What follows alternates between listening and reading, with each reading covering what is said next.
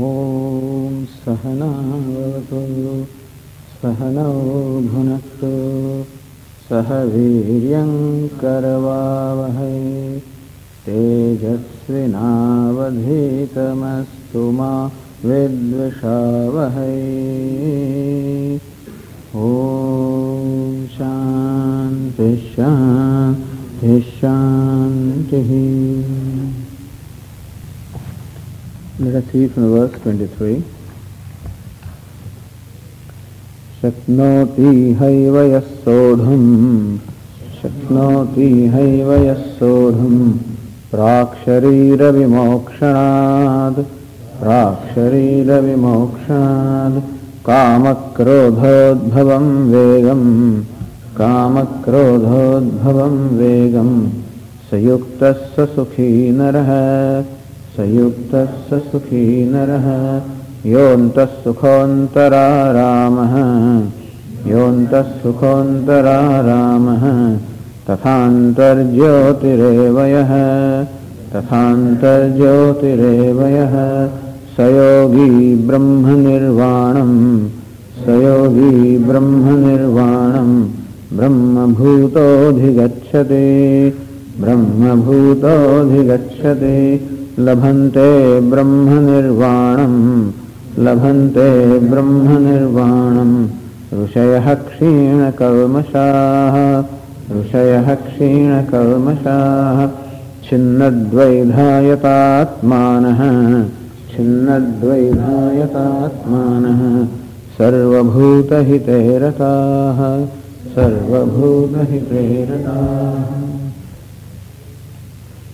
In these verses, Lord Krishna, now summing up the chapter, continues to describe the sannyasi. Sannyasi means vidvat sannyasi, one who is sannyasi by virtue of the knowledge, one who abides in this knowledge. And what are his characteristics? Is antas sukha. One whose sukha, happiness, fulfillment is in oneself. Which means for being happy or for being fulfilled, one does not need anything other than oneself. That shows his total freedom. That doesn't mean that he is indifferent to others. The idea is not that he is indifferent to others, averse to others. He is happy with himself. And the idea is that he has discovered himself to be happiness. He is content with himself. He is totally accepting of himself. He is totally satisfied with himself. The point is, when I am satisfied with myself, there is no difficulty in my being satisfied with others, and therefore he is satisfied with everything. Antas sukha. Who knows whose happiness comes from within? Everybody's happiness comes from within, but ordinarily a person believes that happiness comes from without, because usually happiness is blocked. And when all the blocks around the happiness have been removed, then the happiness is naturally emerging, as its own, as something that is without any effort, effortlessly emerging. This is called antas sukha. One, so sukha or happiness comes from within oneself. Antararamaha, one who revels with oneself. I revel in the object of my love. I like to revel in that which I love. I like to think about that. It gives me pleasure to think of that which I love, which is usually not myself. Usually it's not myself, but it is usually someone else or something else. Antararamaha, he even revels in himself, because he finds himself the total object of love. He loves himself. Sounds very amazing, but then to love oneself is quite unusual, that he loves himself. He is satisfied with himself, he totally accepts himself, he loves himself. Antarjyotirevacha, one who is awake to oneself, the reason is because he is awake to himself. That means in the wakefulness, that ignorance, the veil of ignorance has gone away. Yas sakshat kurute prabodha same swatmanamevadvyam. We read in the first verse of Dakshinamurti. How when one wakes up from the dream, so in the dream one imagines a whole world and thinks that the world is different from him. Even though the dream world is within the dreamer himself, for the simple reason that the dream world also is projected from his own self. And when he wakes up, he is also folded into himself, but while in dream, he thinks that the whole world is outside of himself. Vahirivod bhutam. Bahihi bhutam, as though the whole world is outside of himself, different from himself, which means that in the dream, not knowing the nature of dream, he suffers from a sense of duality, suffers from a sense of division. Yes, sakshat kurte prabodha samaye. When he wakes up from the dream, then he realizes that the whole dream was nothing but myself. I was the self of the dream. Similarly also, when the wise person wakes up and realizes that I am everything. So when he loves himself, he loves everything also. It is not that normally my love for something is at the exclusion of love for something else. I also love. But when I love something, generally it is at the cost of something else. That is at the exclusion of something else. That is what we call attachment. What it is nothing but love. But when is love called attachment? When love is conditioned, confined, when it is qualified, that I love because of certain reasons. And when those reasons or conditions are not satisfied, well, my love also is not there. So it's a conditional love. This one's love is so all conditions are also due to ignorance only. Any conditions are there in my happiness, in my love, all of them are due to ignorance. And so all this conditioning gets removed. All these notions and conclusions get removed, and therefore his love also becomes unconditional. He loves himself unconditionally, and therefore he loves everything unconditionally. Because he is awake to himself, and therefore he is awake to everything. So that the pratigna, the proposition of the Upanishad is Kasmin bhagava vijñāde sarvavidam vijñānam bhavadeti. O revered sir, what is it knowing which everything becomes known? That's the self. Knowing myself, everything becomes known. Sayogi, he is a yogi, he is a wise person. Brahma nirvana, Brahma bhutaha. He has become identified with Brahman. That means that he will own up now his true nature of Brahman. So far he was disowning himself. Ignorance makes me disown myself. Like the 10th man disown himself.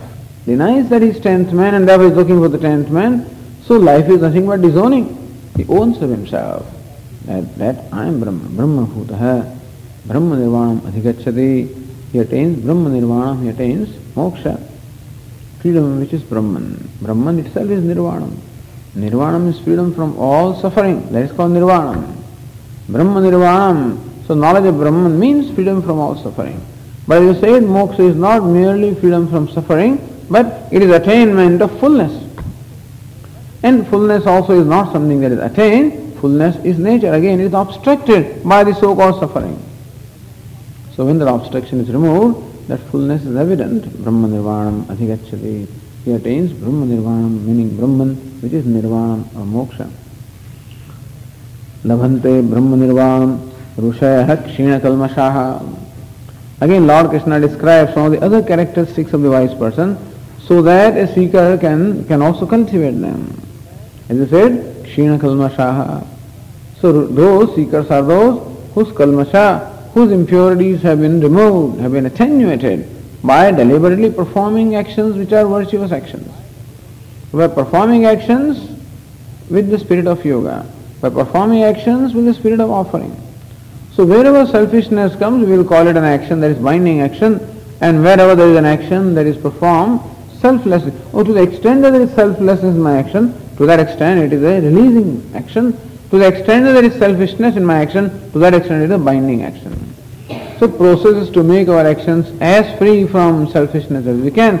It will never be totally free from selfishness until I become totally satisfied with myself. And so, however, we deliberately undertake a process of performing actions with an attitude of selflessness as much as we can within our limits, because there are a lot of insecurities. Selflessness always causes a lot of problems, Swamiji. How can you perform action without motivation, without result and so forth? All of this selfishness is only talking. Insecurity is talking. How can I perform an action without reward? So I am in need. So if I am in need of reward, that's fine. But slowly I deal with that. Am I always going to be a needy person? Do I have to really justify that need? Is it a justifiable need for reward? All the time I am begging reward and reward and reward. Can I be? That is bondage. That I can perform action only when there is a reward. I cannot perform an action otherwise. That's a bondage. So can I become free from that? Can I perform an action without any personal reward? And if I can, as I said, if it doesn't hurt me, If it hurts me to do that, then of course I don't do that. But then if it doesn't, when viveka comes, then perhaps I will not be hurt. When I recognize that seeking reward perpetuates always, that begging reward perpetuates begging. Rewards keep on coming, but the begging never goes. So rather than being a beggar, let me become a giver. This is the whole idea. Whatever Lord has given me, can I give you? Can I offer? That's how kalmasha, that's how impurity in the form of selfishness, impurity which always makes me demand and beg, I become free. That is bondage. I slowly become free from that by deliberately entertaining a spirit which is opposed to that, which is a spirit of giving. Rushaya, that's how a person becomes a Rishi. Therefore, performing action with the spirit of yoga all the time requires deliberation. What is meant by yoga? What is meant by the spirit of worship? What is meant by the spirit of offering? Every time I have to dwell upon that. Every action poses a challenge to me. How am I going to perform this action? So it requires me to learn. And that is how I become a person who is all the time thinking and contemplating. Rushaya, he becomes a contemplative person. And of course he goes to the teacher and he studies scriptures, pursues the study, Chinnadvedaha. As a result, whatever ignorance and doubts are there, they get removed. Yatatmanaha. As his doubts and insecurities get removed, he finds himself more and more composed. Yatatmanaha. He finds himself a master of himself. Sarvabhuta hiterataha becomes ahimsakaha. Sarvabhuta hiterataha. Shankaracharya explains that Sarvesham bhutanam hite anukulya rata. Those people who are disposed for the favor or for the well-being of all beings, welfare of all the beings, ahimsakaha ityartha. Even if my being disposed towards the welfare of other beings, even if it is not a particular action, ahimsakaha, they are at least non-violent people. Or dayalu, so dayalavaha, the people who are dayalu, meaning people who are compassionate. So compassionate, non-violent, and always wishing the well of others. All of these Lord Krishna presents as a means of wisdom. That means when we have this attitude, then we get wisdom of life. To understand life and get wisdom of life, it requires certain way of looking at life. And therefore, while giving us this kind of instructions, Lord Krishna in a way is telling us how to look at the life, to learn from life. If I look at myself as a beggar, I can never learn from that. If I look at the world as merely a field of exploitation or a field of pleasure, I can never learn from that. So Lord Krishna says, look at the world object, not as an object of pleasure, look at it as an object of worship. How can I get happiness? There is not only one way of getting happiness. It's not that I can get happiness only when it gives me gratification level of senses, but when I look at this as an object of worship, a different kind of happiness I get. What we call sattvic happiness. Worship also gives me happiness. Gives me an opportunity to do something. And so, happiness that comes by doing something rather than by taking something. So this is how the whole attitude is to be transformed. And that is an attitude of learning attitude. That's why I call it Rushaya. The people who are able, who cultivate the ability to learn about subtle aspects of life. They talk of the universal laws. So many things are there in the universe to learn, provided my mind is open to that. And mind becomes open to the universe to the extent that it becomes close to the selfishness, that's all. And so, this is how they become Labhante Brahma Nirvanam. This is a process of self-purification, of slowly and slowly cultivating a mind which is a learning mind, which learns from the life, it gains the wisdom of the life, and then gains the wisdom of the self. So ultimately the person becomes a wise person. So Lord Krishna recommends a learning life. Buddhau Sharanamanvichya Krupanaha Phalahetaha. In the second chapter Lord Krishna says, Buddhau Sharanamanvichya. Hey Arjuna, may you resort to buddhi, may you resort to knowledge in your life. That is, perform the action as a means of knowledge. Krupanaha Phalahetaha. Those who perform their actions merely for the reward. Krupanaha. They do not know the value of the action. No doubt action will bring the reward, no doubt about that, but that is the only purpose for which I perform the action. then I'm not utilizing the action in its full potential, because action can bring much more than that. Action can become a means of moksha.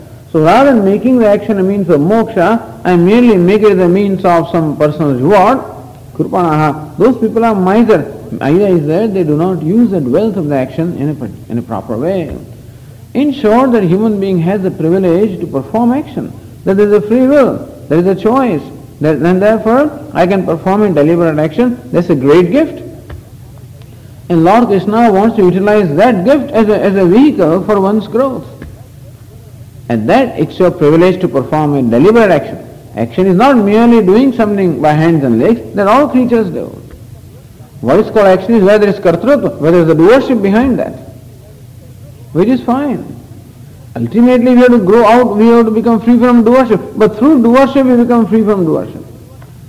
Through utilizing doership properly, that we become free from doership. So we say that in order to become free from anything, first of all it must be converted into sattva. Doesn't matter I am a doer, I am a performer, I am an agent of action. That's okay. I accept that reality as it obtains right now. But instead of making it tamas, a tamasic karta, or raja tamas karta, or rajas karta, I make it a sattvic karta, a sattvic doer. A doer who is tamoguni, the fellow keeps on demanding things without doing anything. There are people who say that I will do something only if I get something. There is somebody says I want to get but I don't want to do anything. So there are people who want the reward without doing anything, tamas. There are people who want reward, they will do something only when they get reward, rajas. And there are people who will do something whether they get reward or not. That is sattva. In short, the doing is important than the reward. So that kind of a doer, that's what Shankaracharya explained. So, swamyatham bhrutyaheva, like a servant. How the servant serves the master. And whatever servant does is for the satisfaction of the master. That's the element. That servant gets a salary, that's a different matter. But then when he does something, what is it that makes, what's the purpose of doing is that it satisfies the master. And similarly also, the Lord is the master, and whatever I do is for his satisfaction. Of course, what is meant by satisfaction of Lord is nothing but performing an action in keeping with the scheme of the Lord, which is what we call the values, non-violence, truthfulness, these values. So thus Lord Krishna presents a whole scheme of self-growth, for which karma or action becomes a very important means. Because action brings up a lot of things inside. There are things stuffed inside. They remain inside, usually they may not have a chance to come up. Only when I am required to do something, then these things come up. Why should I do that? What am I going to get from it? And these questions arise whenever I have to do something. And that's an opportunity for me to learn something about myself. And to resolve those things. Why do I want things? Why am I begging? Why can't I give? I ask myself, what's the reason why there is this whole habit? Why has it become a habit of all the time asking and begging?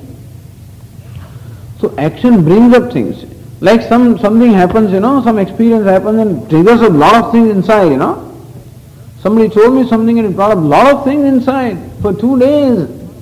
So they were all there. It needed somebody to push the button. The action becomes a button. Action means whenever I have to do something, when I have to exert something, it becomes a button to always bring up my selfishness from within. Thus that gives an opportunity to know something about myself and deal with it and resolve it and change it. If that doesn't happen, then merely keep performing action doesn't become karma yoga. Action becomes yoga only when it generates knowledge. It generates understanding. And therefore action is performed out of understanding, and the result will give you further understanding. So as I said, when I have to perform an action, my mind asks this question, what am I going to get, etc. And then whatever selfishness is there comes to surface, and I learn about it and I deal with it. And when I get the result, again, that selfish mind will react, I am not satisfied with the result, or I am elated with the result. That also shows that there was some expectation while performing action. Sometimes we don't even know. I think that I am performing action without expectation. It's only when the result comes that I realize that I am disappointed. If I am disappointed, that means an appointment was there. So I can't be disappointed. So results tell us a lot. How I respond, how I greet the situations, how I greet the rewards, the results, that tells a lot about me. So Lord Krishna wants that let that be an opportunity to learn and change. That's all. Not learn as well as change. Let every action, yes, a little change. Every response to the result, a little change. That's how life becomes life of learning and growing. That becomes yoga. That's called yoga. When action becomes a means of that, it's called karma yoga. When understanding becomes a means of that, it's called jnana yoga. But yoga means the life of growth. Continuing the description with the verse 26, that's the last verse actually of the sannyasa yoga, which is this chapter. कामक्रोध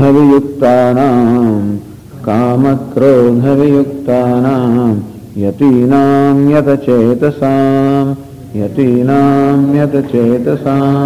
अभितो ब्रह्म निर्वाणं वर्तते विदितात्मनाम्.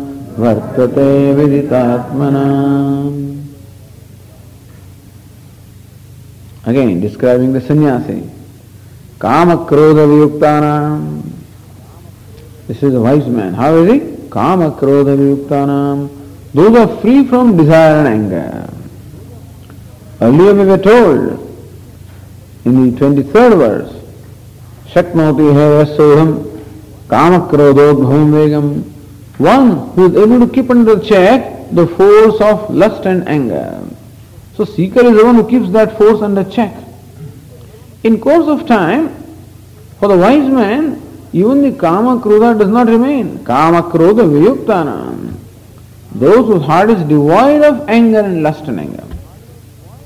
Of course, anger is there because krodha is there, because kama is there. Krodha or anger cannot be there unless kama, the desire or craving, is there. But having discovered a satisfaction with one's own self, there is no craving now. The craving shows only, or any desire shows an inner void, an inner inadequacy. So when his heart is full, as we said, as earlier said, discovered himself as a very happiness. Yo anya antas sukha. One whose sukha or happiness comes from within himself. There is no need for craving. That's all the craving has gone away. In the wake of discovery that I'm fine, I'm fine, or I'm full, complete as I am, in the wake of that discovery, one whose needs have gone away. So when Lord Krishna says wise people are those who are free from desires, we would say that they are those who are free from needs, free from demands, let us say. They become free from demands, a totally non-demanding people. Even a mumukshu seeker also is a non-demanding person, but in a relative sense. And that non-demanding attitude culminates into a non-demanding person, because Atma is non-demanding. Because who is non-demanding? One who has got everything. That means one who is complete with oneself. Therefore, there is no karma, there is no demand. Has become free from demand. In short, demand is a sign, or is a linga, is only an indication of bondage, dependence, inadequacy. And having become free from that, become non-demanding. And only when there is a demand, that there is an occasion for anger. If there is no demand, no anger. So kama krodha viyuktanam. Even the utpatti, it doesn't arise. In case of a seeker, they arise and he resolves them. Here, they just don't arise. Yatinam yatachetasam. Yati means an ascetic, where it means a sannyasi, a renunciate. By renunciate we mean that one who is free from all attachment, yatinam. As we've been saying again and again, whether one is renunciate by a way of life, whether renunciation is taken up as a way of life or not is okay, it depends on the culture. So whenever renunciation or sannyasa is described as a way of life, it is in keeping with the Indian culture and the Indian social structure and whatever it is, that perhaps sannyasa in that form may not be applicable to other cultures because they are not set up that way. Indian society was set up that way. That, as we said, people thought it to be their privilege to be able to support a person like that. And therefore, this person got the support. Not only that, but life in India also was very simple. The whole environment, weather, etc. being what it is, one can live in a simple way. Everywhere there are certain minimum requirements, but the requirements in a country like India are really minimum. All you need is simple, even you don't need upper cloth. There are many people who just, for them this lower cloth is enough because it is warm, very hot. You can sleep under a tree, that's all possible there. Nobody can sleep under a tree here. Or you can sleep in a temple and stuff. All this is possible. Raktya charpada virachita kantha. And he wears a kantha. He wears a blanket which is made of the rags which are picked up from the street and are sewn together. Suramandira taru mula nivasaha. Shayya bhutalam ajinam vasaha. Suramandira taru mula nivasaha. He is nivasa. He dwells under a tree, in a temple. Either in a temple or under a tree. Shayya bhutalam, he sleeps on the earth, on the soil. Ajinam vasaha, wears some kind of a cloth, can be even animal skin, whatever is available. This kind of things are possible everywhere. And therefore, sannyasa, it is that way they are fortunate to have, to be able to live a life like that, recluse. And here also people live a life of recluse, not that they don't. But as I said, that society has a particular value for supporting people like that. I am sure every society has that value. And still, therefore, this idea of going and begging food was accepted. It was a very dignified way of begging, that's all. It's called bhiksha. So when a Swami goes, it's called bhiksha. Nothing but a dignified way of begging. But all that was possible. So, therefore, here Lord Krishna uses the word yati. Yati means renunciate. Renunciate even in lifestyle. But let us say that one should be renunciate at least in spirit. That is definitely required. And renunciation is unattachment. Becoming free from attachment, meaning becoming free from dependence. I am not attached to something means that I am not demanding. So, unattachment is non-demanding. Accepting everything. Giving freedom to others and enjoying freedom oneself. This is spirit of renunciation. And yata chedasam, that's the reason why yata chedasam, those whose minds are under their control, a demanding mind can never be under my control, it is in control of the object of demand, understand? When I have a requirement from others, sometimes people in the home this happens, that this father was insistent that all children should get up at 6 o'clock in the morning, and every morning there will be a fight. He insists that they should all get out of bed at 6 o'clock, and then those people would resist and he would get angry.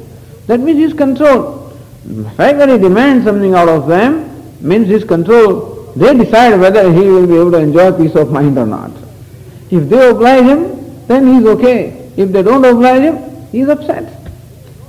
So demanding person can never enjoy peace of mind. Or to the extent that our mind is demanding, to the extent it is going to be subject to being hurt, subject to being upset, subject to being angry. So here Yatinam, because a non-demanding person, unattached person, not asking anything, but giving person. He's not an indifferent person. When we say that a renunciate is the one who is a non-demanding person, doesn't mean that is an indifferent person. A non-demanding person and therefore a giving person.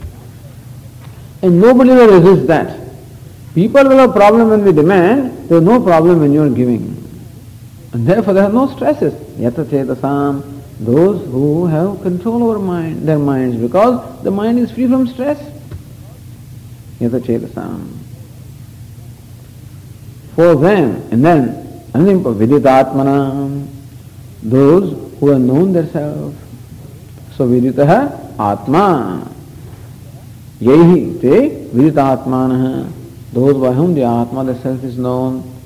So not only, so other things are fine. But then it is important that merely I have a mind where there is no anger, etc. is okay, it's fine. But that's not enough.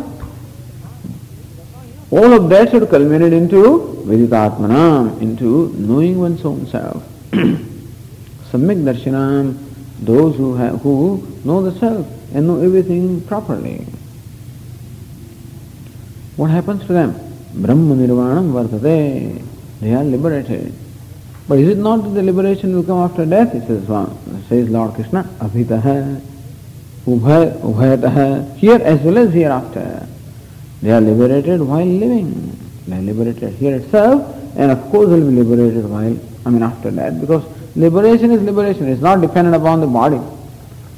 It's not that body is an obstacle to liberation. If it was, of course, then I can't be liberated when I'm alive. But body is not an obstacle to liberation. Body is a means of liberation. And after knowledge of freedom, it doesn't become an obstacle. Therefore, for the wise man, it doesn't matter that body is there. Therefore, he doesn't remain an individual, really speaking. It's not that he becomes liberated. As I say, Atma is always liberated. It's never bound. It is taken to be bound. And liberation means just that this notion of bondage goes away. That's all. And therefore, he is free. He is total. He is whole. He is non-dual, even when he is here. And he is always here. What is here and hereafter? Again, that here and hereafter are with reference to the body. Therefore, there is a term called Jivan Muktaha, is liberated while alive. Alright. And Videha Muktaha, liberation after their death. These terms are used and we are qualifying the liberation. Liberation need not be qualified.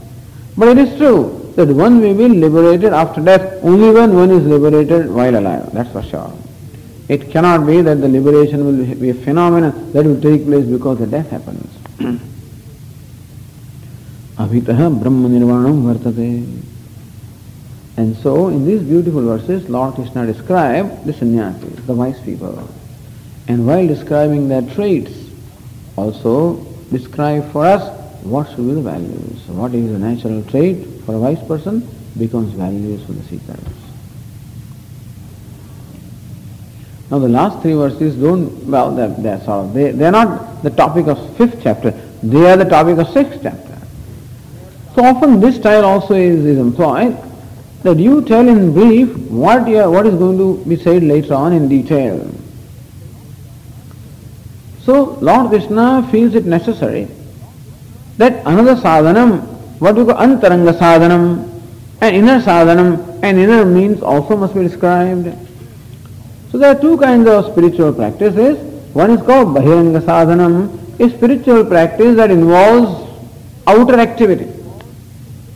Antaranga sadhanam, a spiritual practice that involves only inner activity. So Lord Krishna has described in these chapters what we call karma yoga, meaning performance of action as an offering to the Lord, as worship. This is called bahiranga sadhanam, meaning the sadhana or the means which involves the outer activity. Now Lord Krishna feels that must be accompanied by also what he calls dhyanam or meditation, which becomes antaranga sadhanam. And a sadhana or a means that is internal, an external means and an internal means. And so Lord Krishna said that Karma Yoga is the first step and a very essential step in the path of moksha. And therefore Lord Krishna says that, hey Arjuna, rather than taking the risk of becoming a renunciate, I suggest that you better remain in Karma Yoga and renunciation will follow. Ekamapyasya samyak ubhayor vindate phalam. If you are devoted to any one of them, then you will get the result of both. That means that if you are devoted to a life of Karma Yoga, then moksha will come in due course, sannyasa will come in due course. And pursuit of knowledge will come, and then everything will come in due course. And of course, if you even now also possess the spirit of a renunciate, fine, be devoted to life. But be devoted to that. Be true to what you are doing. But if you become a renunciate, but then internally you don't have that maturity, then you live the life of a renunciate outwardly, and not true to that, then that doesn't help you. So rather than doing that, rather than taking risk of becoming a renunciate, and then having a split person, or having what we call a split, that outwardly I am required to live in a certain way, and inwardly my mind is not compatible to that. That means my thought is not compatible to my lifestyle. Rather than that, have a compatible, let there be harmony in what you think and what you do. And when you attain sufficient maturity, fine, become the renunciate. Go to the teacher, pursue the knowledge, let it become your full-time pursuit. Thus you gain knowledge and gain abidance. Then do the refinement afterwards. In Karma Yoga, the big things are removed, big chunks are removed of likes and dislikes. The refinement is done. With sannyasa, refinement is done in this way, viveka, vairagya, etc., which is done by vichara, which is done in the level of thinking, inquiry, reflection. And so, do that refinement, pursue the knowledge, gain gain an abidance, all that will happen. And all of this Lord Krishna said number of times and will continue to say a number of times in the Bhagavad Gita. Here now, Lord Krishna wants to elaborately talk about what we call dhyanam or the meditation. That is meditation upon the self. In the context of Bhagavad Gita, it is meditate here in the context of 6th chapter or the context of first section of Bhagavad Gita which deals with the self, it is meditation upon the self. In the context of the next 6 chapters where Lord Krishna talks about God, it is meditation upon God. But here in the context of the first 6 chapters where the self or the Atma is the primary subject matter, it is meditation upon the self, and Lord Krishna thinks that it is necessary to do. In the 6th chapter, Lord Krishna will say, Yogi yunjita satadam atmanam rahasya sthitah ekaki yata chittatma nishashira parigraha. Yogi yunjita satadam atmanam. The yogi should all the time dwell upon the self with his mind. That means the yogi should all the time try to focus his mind upon the self. And for that he may seek out the conditions that are appropriate. Rahasya living in solitude. Ekaki, living by himself. Nirashihi, free from all desires. Aparigraha, free from all possessions. A typical life of a recluse, going to forest and live in a log cabin or something like that. Here. And Atmanam yunjita, let him focus his mind upon the self. This is what is going to be said elaborately in 6th chapter. And in the last 3 verses, even next 2 verses of this 5th chapter, Lord Krishna briefly wants to talk about that, briefly talk about what you call dhyana yoga or meditation. So dhyana yogam or the meditation or concentration of the mind upon the self also is presented here as a necessary practice for abidance in knowledge. For gaining an abidance in knowledge, samadhanam, we say samadhanam, the 6th one. Chitta ekagrata, chitta naischalyam. So we require both chitta shuddhi and chitta naischalyam. We require both the purification of the heart as well as chitta naischalyam, a single pointedness of the mind. We wish that our mind be pure, that is free from this attachment and aversion, likes and dislikes, at the same time that the mind have the ability to concentrate. So that also is a problem. It is not that the mind is restless or mind is just wandering because there are impurities in the mind.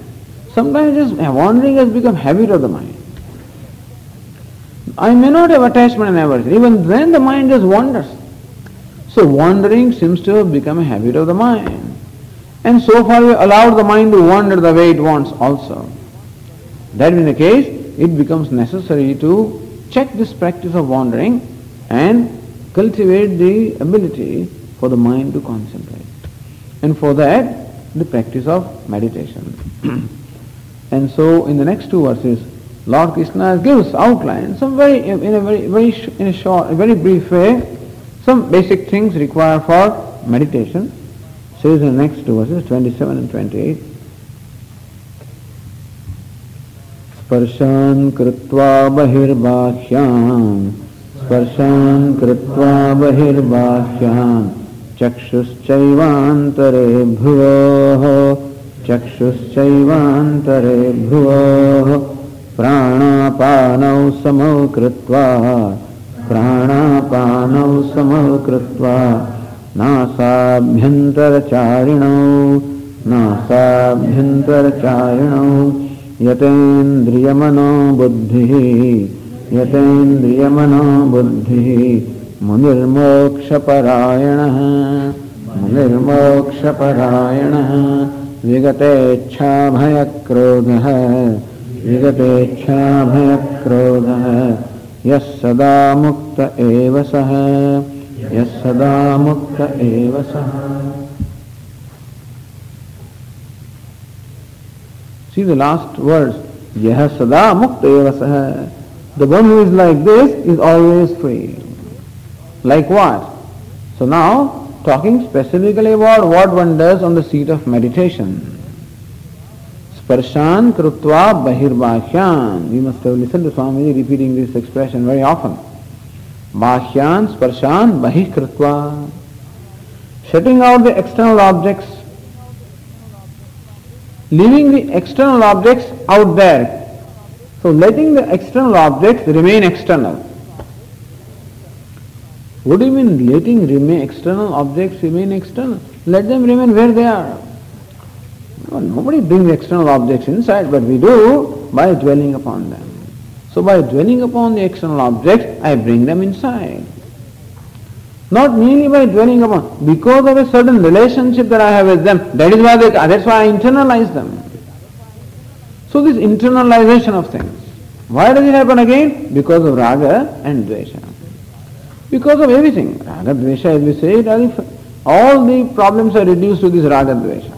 Because of jealousy, because of competition, because of hurt, because of guilt, because of attachment, because of resentment, lot of things. But all of these are reduced to raga and dvesha. So raga, dvesha include all of this. Swami, I know raga, dvesha, but I have resentment. Well, that's part of dvesha. I know raga, dvesha, but I have jealousy. That is also dvesha. So all of this, there is different dvesha in different forms.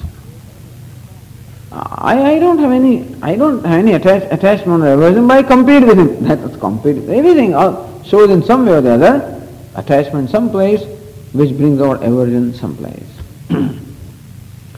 It is this this kind of disposition of mind that internalizes things. When I resent somebody, I'm going to think about that. When I compete with somebody, I'll think about that. When I'm an aversion with somebody, I'll think about them. When I'm attached to somebody, I'll think about them. When my happiness is dependent on somebody, I'll think about them. When I depend on something for my security, I'll think about them. And that is how, on account of having attachments and aversions, etc., for the objects and people of the world, that's the reason why they come in. Particularly why Lord Krishna says is because when I sit for meditation, all things come up. Usually I don't give them a chance to come up. I keep my mind so busy that things have no chance to come up. I just keep them inside. When I sit for meditation, and now those things know that Swami is available, then I'm available. Until I'm not available, I just keep myself busy with something or the other. Now they find their chance. And then they tell whatever they want. Everything comes up at that time. Which is good. Which is also good because that's when we learn. There's no need to run away from that. I become restless, I become just, so Swamiji, that's a miserable experience. All these things come up inside and so all this stuff of anger and all these stored up feelings are there. Doesn't matter, let them come out.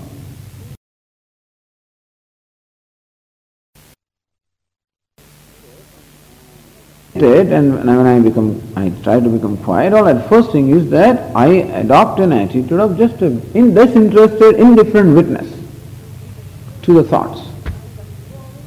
And if they come and go away, and if that is how the mind gets released, fine. Of its emotions, okay.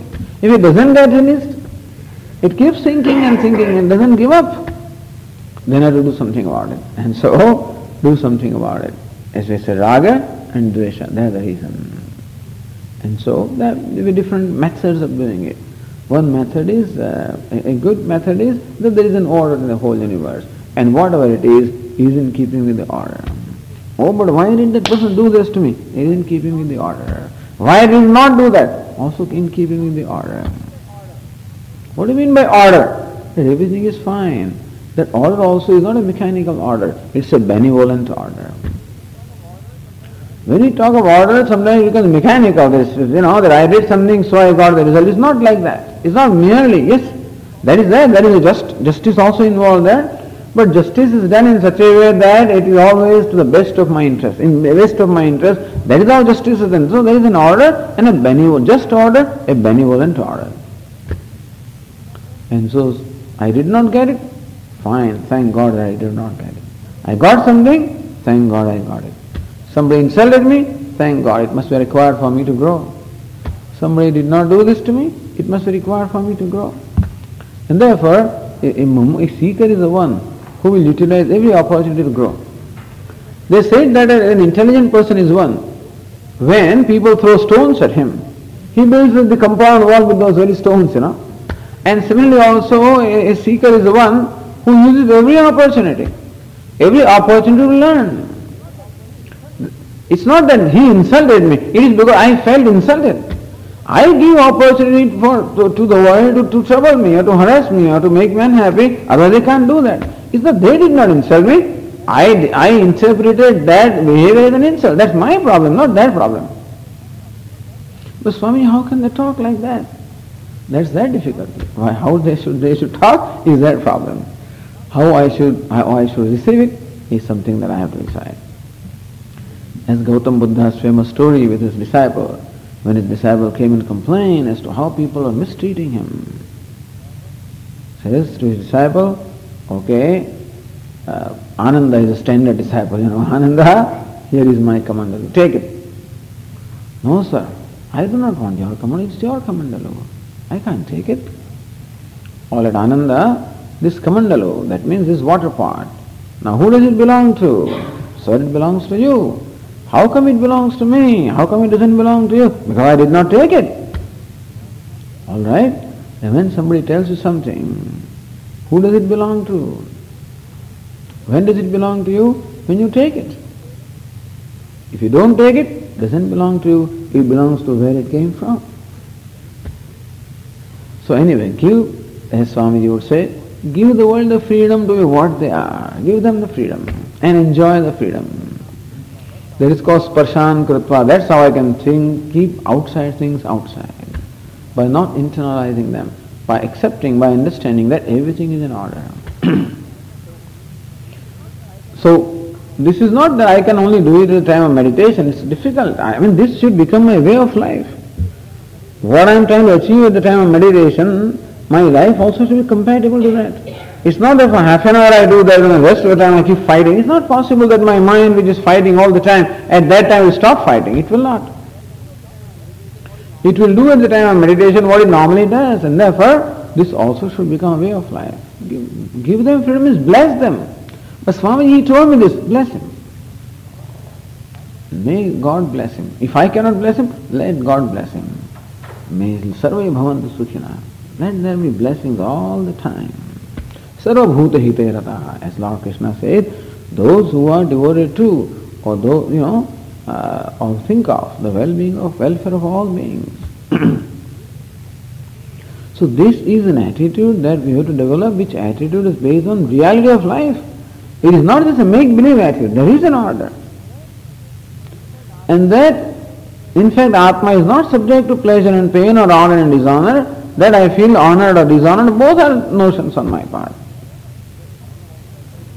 And therefore honor also I leave there, dishonor also. I transmit everything to where it belongs. Is it? Honor? Thank you God. Dishonor? Take it. That's my archana, offer that as archana. Sparshan kritva bahirbahyan, is keeping the external objects out where they are. And this is how my mind becomes quiet. Chakshus chaivante, now I want to make it. So in order that I can focus my mind upon the self, which is extremely subtle, first of all, I withdraw my mind from its preoccupation of the object by giving freedom to the object. Let them be where they are. I'm happy with the way they are. I'm happy with the way everything is. That is called giving freedom. Becoming non-demanding. Another way of saying, non-demand. I don't want to demand that they have to honor me, they have to respect me, they have to do this to me, they have to talk to me in a certain way. No demand at all. Swamiji, what will happen to the world? Nothing will happen. We are all concerned about the world. What if everybody starts doing it? Then there will be heaven. Nothing will remain to be done, Anyway, if everybody starts doing it, then there is no problem. Because duty of one becomes the right of the others. And so So if everybody becomes sannyasi, what will happen? Why are you worried about that? People are not going to become sannyasi. It's not that easy. And if they become sannyasi, that's fine. But what will happen to the world progress? Don't worry about that. World will have its own order, its own prarabdha. It will take care of itself. I need not worry about the prarabdha of the world. Everybody has come with their own prarabdha, with their own destiny, with their own order. It will happen. Whether I do it or not. As Lord Krishna said, Arjuna, whether you fight or not, everything will happen that is destined to happen. None of the persons in the two armies is going to survive whether you are there or not. So, be clear about that. Don't have this arrogance that I am doing something. Chakshushchevantare bhruvoho, keeping the eyes between the two eyebrows, directing the eyes between the two eyebrows.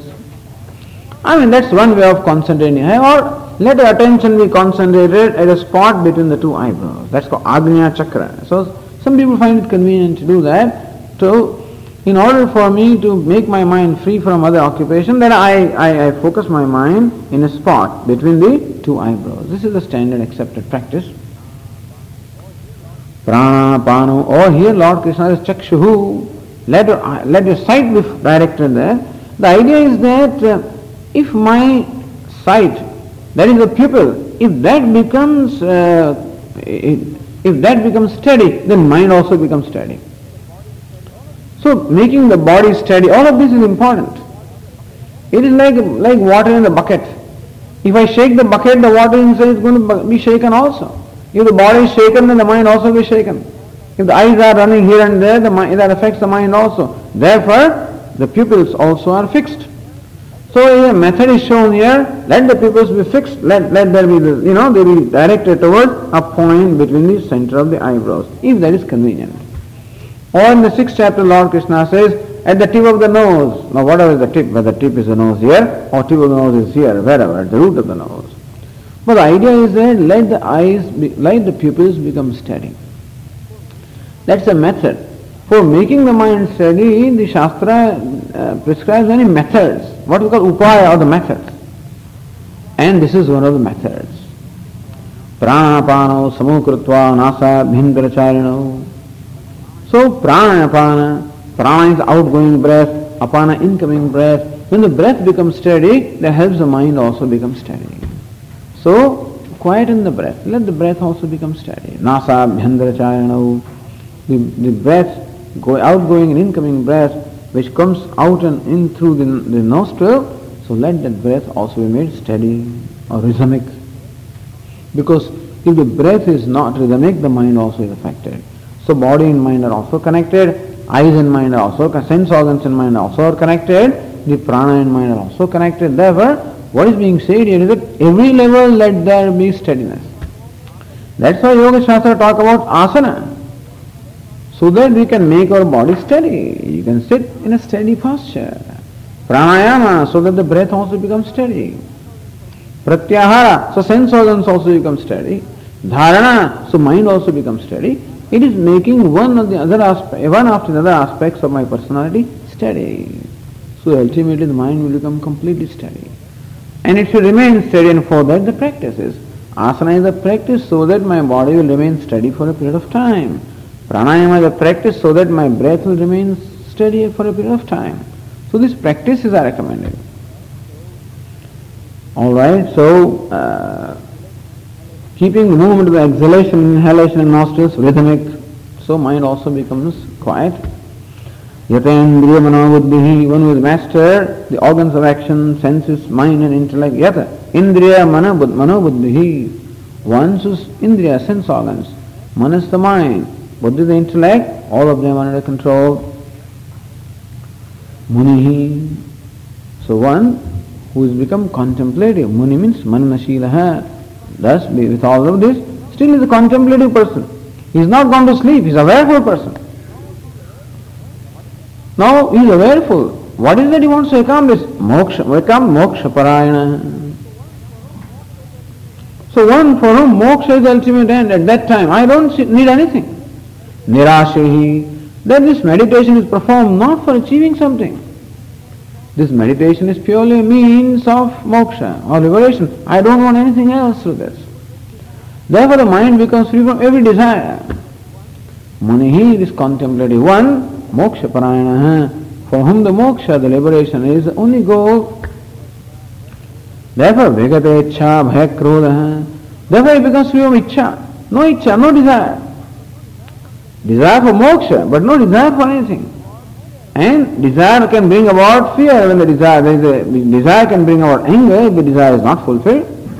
And desire can bring about fear because of an apprehension that it may not be fulfilled.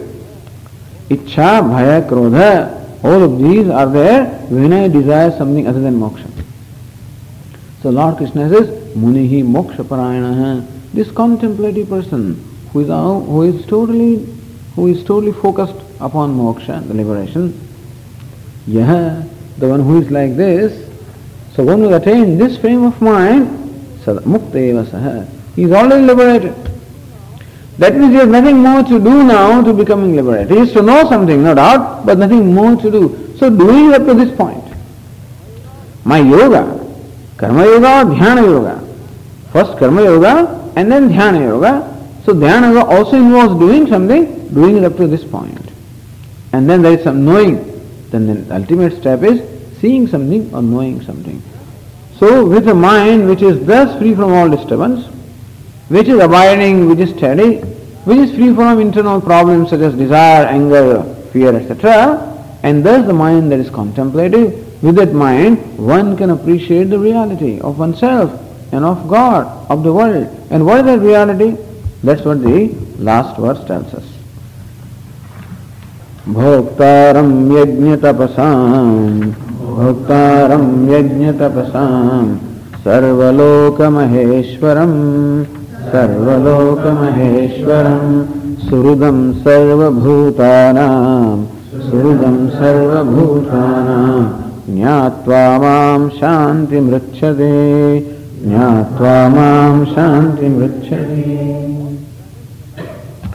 Lord Krishna says, the last quarter says, Jnatva mam shanti mrichyati. Mam jnatva shanti mrichyati. One gains peace, abiding peace, which is what we call liberation. Shanti. Shanti means peace. That is freedom from all disturbance, freedom from all suffering, freedom from all anartha. One gains total freedom from all suffering. One gains an abiding peace, and which is what we call liberation.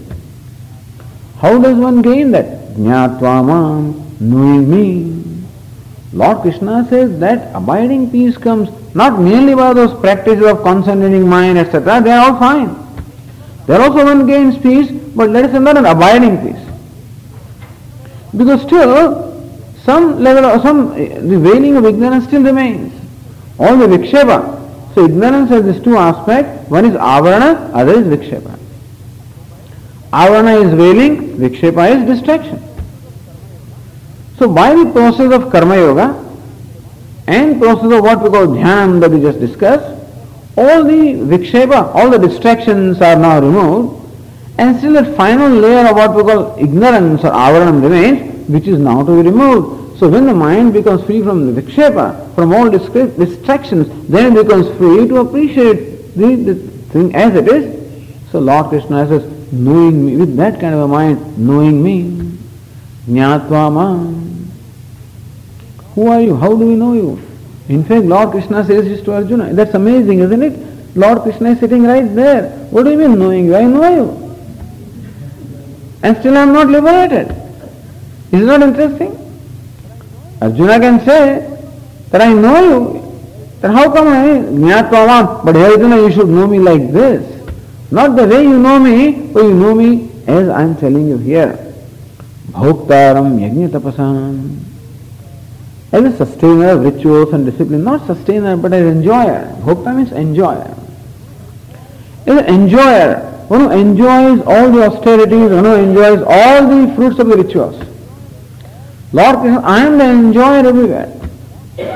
So when we do this, mantra pushpanjali, sarvajnatvam, sarveshwaratvam, sarvantaryamitam, sarvabhoktratvam. Lord is what? Sarvabhokta. He is the enjoyer of all. Sarvantaryamitam, because he is the indwelling self of all. Understand that here, Arjuna, whenever anybody performs a yaga, usually yajna is performed and offerings are made to the devatas, to the gods. So who are those gods? Lord Krishna has understand that I am in the form of all those gods. So I am the recipient of all the oblations. Yajnanam, bhoktaram. I am the recipient. You may offer it to Indraya Namaha, Indraya Swaha, and Varunaya Swaha, and Prajapataya Swaha, and Agnaya Swaha. You might offer to different devatas. But I am the one who is the self of all the devatas. Understand me to be self of all the devatas. But tapasam, when I perform tapasarya, when I perform austerity, who is the recipient of the benefit of austerity? I am the recipient, isn't it? Lord Krishna is not you, I am the recipient. Yajna tapasam. Tapas means austerities. You are the austerities also. I am the recipient of the benefit of all the austerities because I am the very self of the person who performs austerities. So austerity is the disciplines that I perform. And usually I am the beneficiary of the disciplines that I perform. When I observe fast, when I do some, rituals, when I do these things, then I am the recipient. Lord Krishna says, I am the recipient, I am the enjoyer of the results of all the tapas or austerities. That means that Lord Krishna says, know me to be the self of all the living beings, including gods. That I am the self, I am the Antaryami, I am the self of all. And not only self of all the living beings, in fact, the self of all the beings, sentient and insentient, he is the self of all. Know me to be the self of all. That way you know me. You know me as your charioteer, that's fine. You know me as a friend also is fine. You know me as God also is fine. But still God is to be known in this way. I'm sure Arjuna knows that Lord Krishna is not a human being, that is God. But still, this is how God is to be known. Bhoktaram yajna tapasam. So he is the self of all of them. Sarvaloka Maheshwaram. He is Antaryami. Antasam Yamayati. One who remains inside and controls everything. Sarvaloka Maheshwaram. Who is Maheshwaraha? Who is the great Lord of Sarvaloka, of all the worlds. Who is the great Lord of all the worlds. Who is the creator. Who is the sustainer. Who is the form of that very law, the order which controls the entire universe. So we know that everything that happens in the world or universe is in keeping with that law, with that order. And therefore, the one who controls the whole universe by his order, or one who is of the nature of order, under whom the whole universe is under control. Sarvaloka Maheshwaram. I am the one that is the master, the controller, ordainer of the entire universe. Not some place. Where is it? It is the very self. Suhridam Sarvabhutanam. What kind of order is it? Lord, you control everybody. What do you do with them? Why do you control them? You are the order, so you are the one who gives the karma phala. So he is the karmadhyaksha, karma phala data. So he is the one who presides over all the actions. By his blessing or grace alone actions take place. And he is the one also who is the dispenser of all the results. How do you dispense the results? Are you a judge? That means are you a computer who gives a person what he deserves? Tit for tat, you did this, you get this. Are you like that?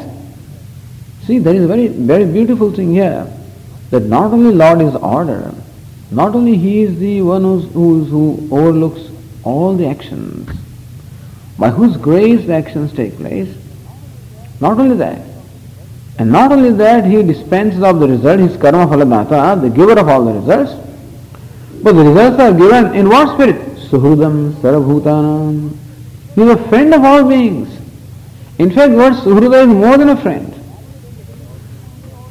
Normally there is a king. King also benefits everybody, but the king also expects some reward. So when the king benefits his subject, the subjects are also supposed to reciprocate. So usually a friend is the one who does favors, but always expects a reciprocation of favors. So how long can I do? How long can one person keep on doing and doing and doing? How long? So naturally, there is an expectation of some reciprocation, some reward. Only one person, I cannot say, only one who does it without demanding any kind of reciprocation. Lord Krishna says, Sarvabhutanam Suhridam Pratyupakara nirapekshata upakaranam. Upakaranam means one who favors. Pratyupakara nirapekshata, one who favors, one who helps, without expecting any kind of help or any kind of a favor in return. So usually we find people favoring, but then they always expect some favor in return. No, Swamiji, I don't expect anything from my children. I don't expect anything from my family. I do that selflessly. But do they ever disappoint you?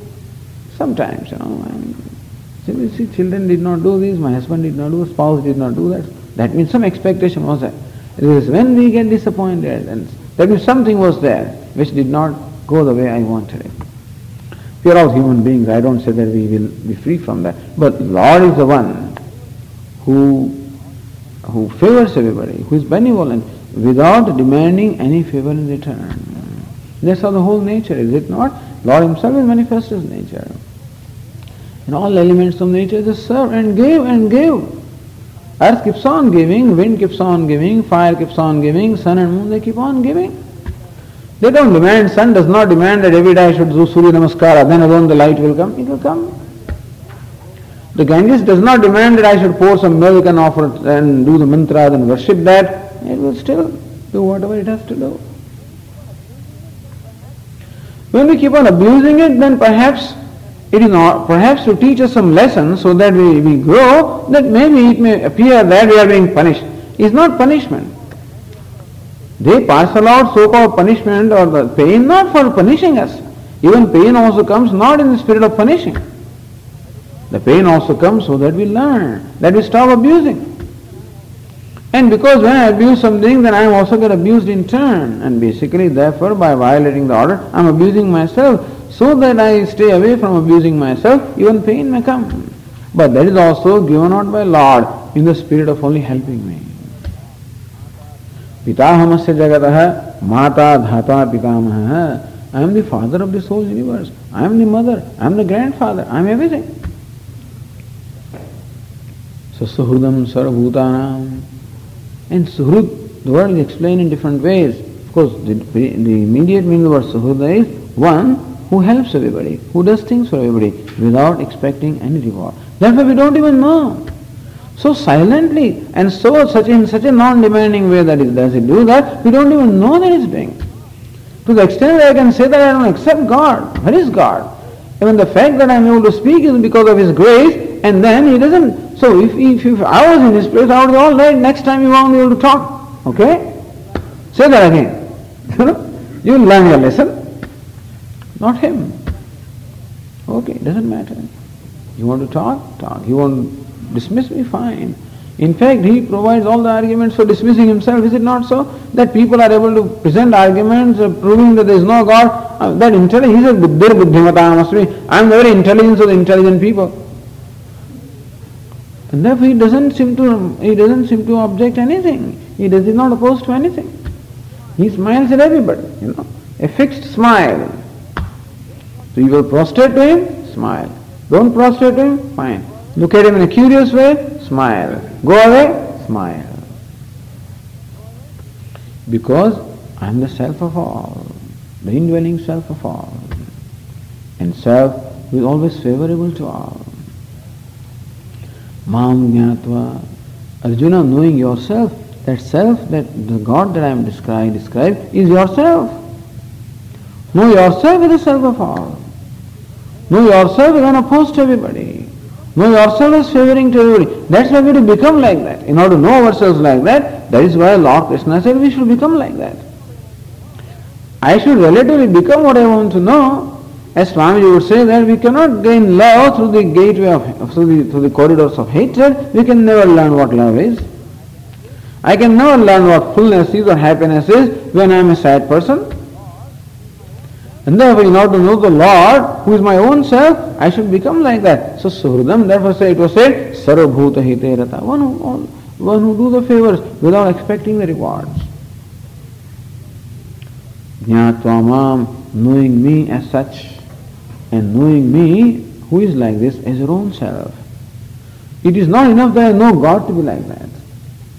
Still, God is wonderful, He is benevolent, He is everything. He is perfect. Still, that doesn't satisfy me because I still remain imperfect.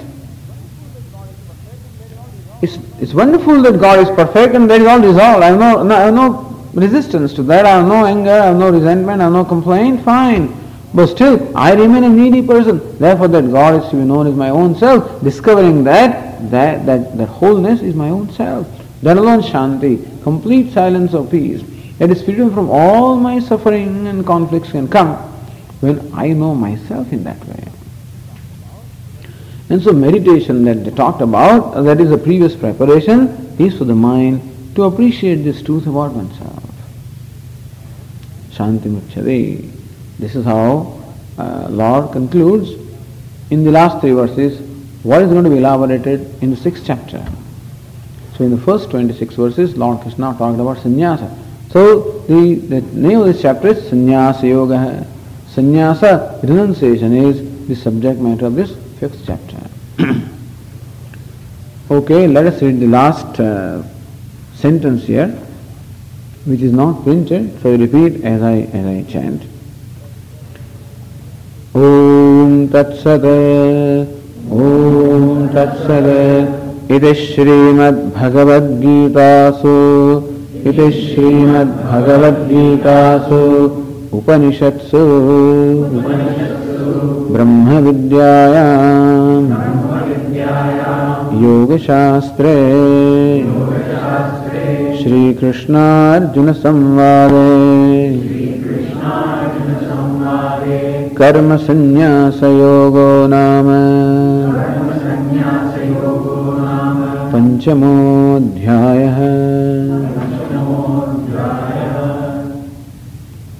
Iti, in this manner, Panchamodhyaya, the 5th chapter, Karma Sannyasa Yoga, where the subject matter of the chapter is Karma Sannyasa, which was taught by Shri Krishna Arjuna Samvade in the dialogue that took place between Shri Krishna and Arjuna, which dialogue is of the nature of Brahma Vidya, where Lord Krishna imparted Brahma Vidya, knowledge of Brahman, Yoga Shastra, also the knowledge of means of attainment of that knowledge.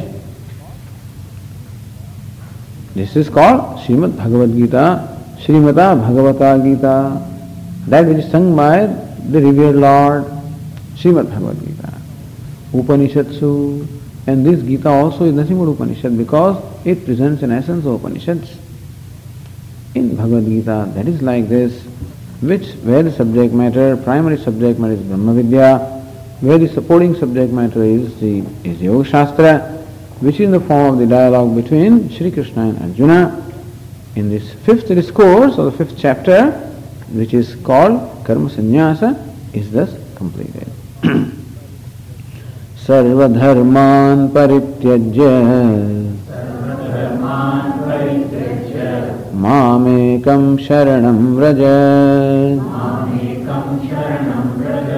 Aham tva sarva papebhyah Mokshayishyami ma shuchah.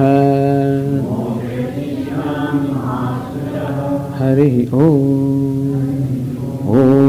Purnamadah Purnamidam Purnat Purnamudachyate Purnasya Purnamadaya Purnameva Vashishyate. Om Shanti Shanti Shanti.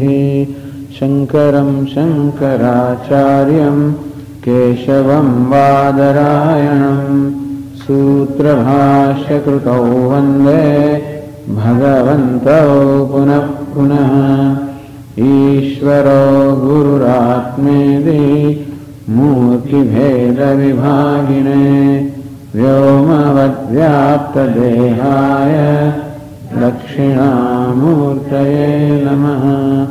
Om Shanti Shanti Shanti. Hari Om Shri Gurubhyo Namaha. Hari Om.